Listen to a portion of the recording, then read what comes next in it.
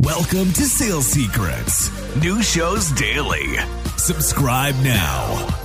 On today's episode of the podcast, we hear from Brandon and Kevin Dorsey on the biggest mistakes hiring managers make with top performers. Let's take a listen. What's one of the cool things, I remember when I first started in my sales career, I used to criticize the transition. Like, these salespeople that would transition from job to job after every few years. And I'd criticize it. And then like I launched my own company and I'm like, dude, I learned so many things from selling for IBM and then selling for Google and then selling for this company and running my own two companies that one was a success, one was a failure. Like the transition and going to different places and being forced to learn different things is like, I think where you take it to the next level. Guy like you, dude, you probably learned, tell me about everything that you learned, like hustling MLM supplements to then doing your own fitness to then like life insurance or whatever. Like, tell me a little bit about, that whole experience. And I want to touch on one thing you just said there, because I even think hiring managers get this wrong. Who do you think I'd rather hire? Someone who was a top performer at one place for 5 years, or someone who's been a top performer for 2 years at 3 different places? Yeah. I mean, I'd go with the 3 years, top performer, 3 different places or whatever. Yeah. Hands down, because it shows me they're adaptable, right? And I'll put those two against each other any day, any single day. And I think even young salespeople coming up sometimes look at, well, I have to stay for 3 to 4 years because it's going to look bad on my resume. You know what doesn't look being bad on a resume? Being number one. No one will fucking care. If you were number one for a year and the number one again for a year and the number one again for a year, guess what? If you will give me another year of 1% performance, come on in, homie. We'll hug it out. Then I'll send you on your way in another year, right? So just be the best. No one cares about how long you've been at a company. So back to the original question, I guess what I've learned. And that goes against like 99% of what people think, right? Yes, it's silly to me. This will probably be a different conversation, but the things that go on in the sales industry that are like just completely wrong or backwards, just boggle my mind. They really, really do. It goes against a lot of things we know about people and we know about motivations. We know about drive. Sales goes against almost all of it. And we have to find a way to fix that, and the industry is in a tough place right now. I think I really do. It's in a hard place in terms of it's getting tougher, but we as reps or we as leaders aren't getting better. We're still trying to do all the same shit people were doing before, and it's not working as well. And we can't figure out why. It's like, well, it's obvious why. You just got to fix it. Yeah. And I know guys like you are doing things that are different. I'm doing a lot of things that are different and new. And what you see is you see a lot of the criticism. A lot of people like, well, why are you so out there, Kevin? Like, why are you doing all these new things? Why are you trying all these different approaches? Why are you hiring people that left their job, every year? Like, dude, I guarantee you got to be getting criticized for that from other people you're seeing. And it's like, okay, well, they made, 3 to 5 million at their other company. And if they could do that here and they prove that out 5 times over, like done. Yeah. I think sales leaders underestimate how much they can learn from a top performer.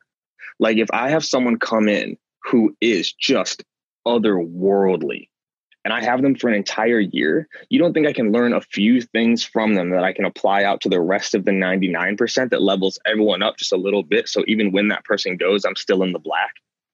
Like, again, back to one of the earlier things we talked about, pattern recognition. Yeah. I look for patterns.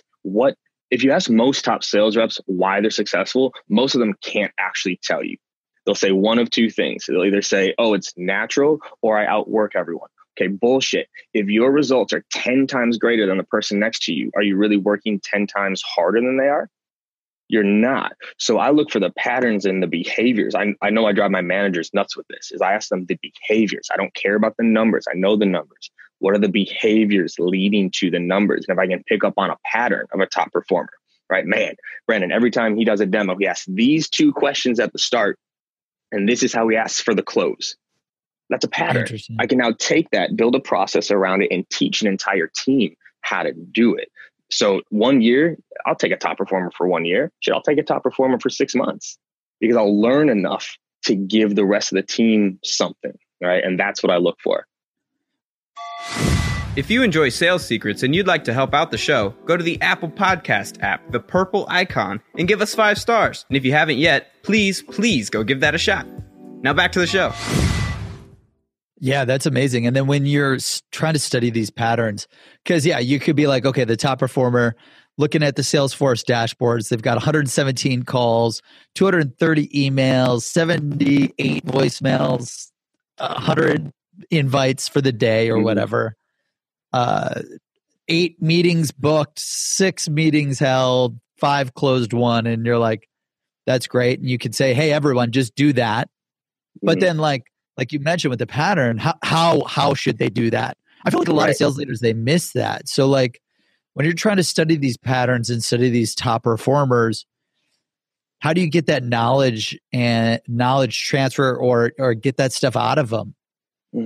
It's more often than not, you can't get it out of them. You just have to observe it, right? There are things that you do that make you successful that I can almost guarantee you're not aware of because they're a habit to you. They're unconscious to you. You don't even know that you do it or do it differently.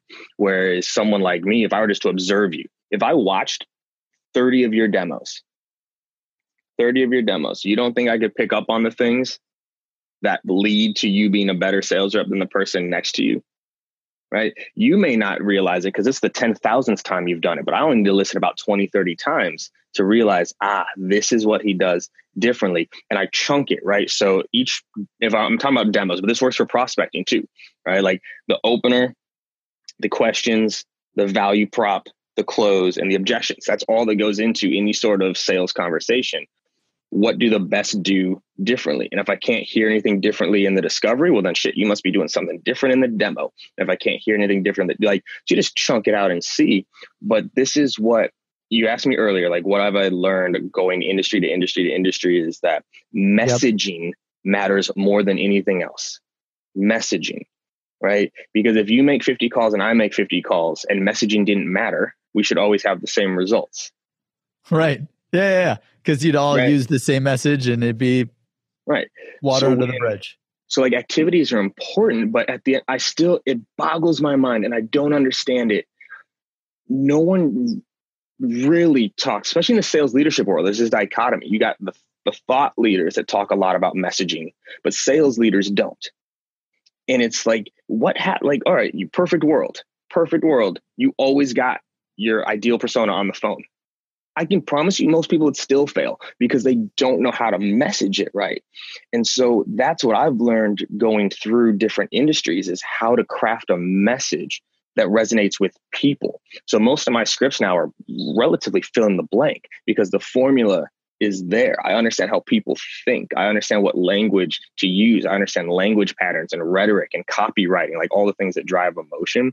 So the messaging matters, man. And I don't think enough people understand that is what's actually happening on the demo. You did everything right. You got all the stats. I got perfect. Let's walk through this. I have seamless.ai leads. So I got direct contacts for everybody. And I got SalesLoft. So I can make my local dials and send all of my cadence emails. And I've got Zoom to record it and I've got something to do it. And I get 100 CEOs on the phone. If I don't have the right tone, the right messaging, the right value prop, the right questions, and the confidence to ask for it, it still doesn't matter. And that's the secret of the 1%, man, is like the messaging. How do you communicate with people? Because if you're writing shitty emails, it doesn't matter how many you send out. If you have a shitty script, it doesn't matter how many calls you make. If you have poor training, it doesn't matter how good the script is because no one will fucking do it. We are hiring here at Seamless.ai. That is right. We have over 850 positions open right now, hundreds of SDRs, hundreds of AEs, 50 engineers across every department in the company. We're hiring nearly 850 positions this year. So if you want to work for Seamless.ai, help the world connect opportunity, apply at Seamless.ai/careers, Seamless.ai/careers, Seamless.ai/careers. Thanks for joining Sales Secrets. New shows daily. Subscribe now.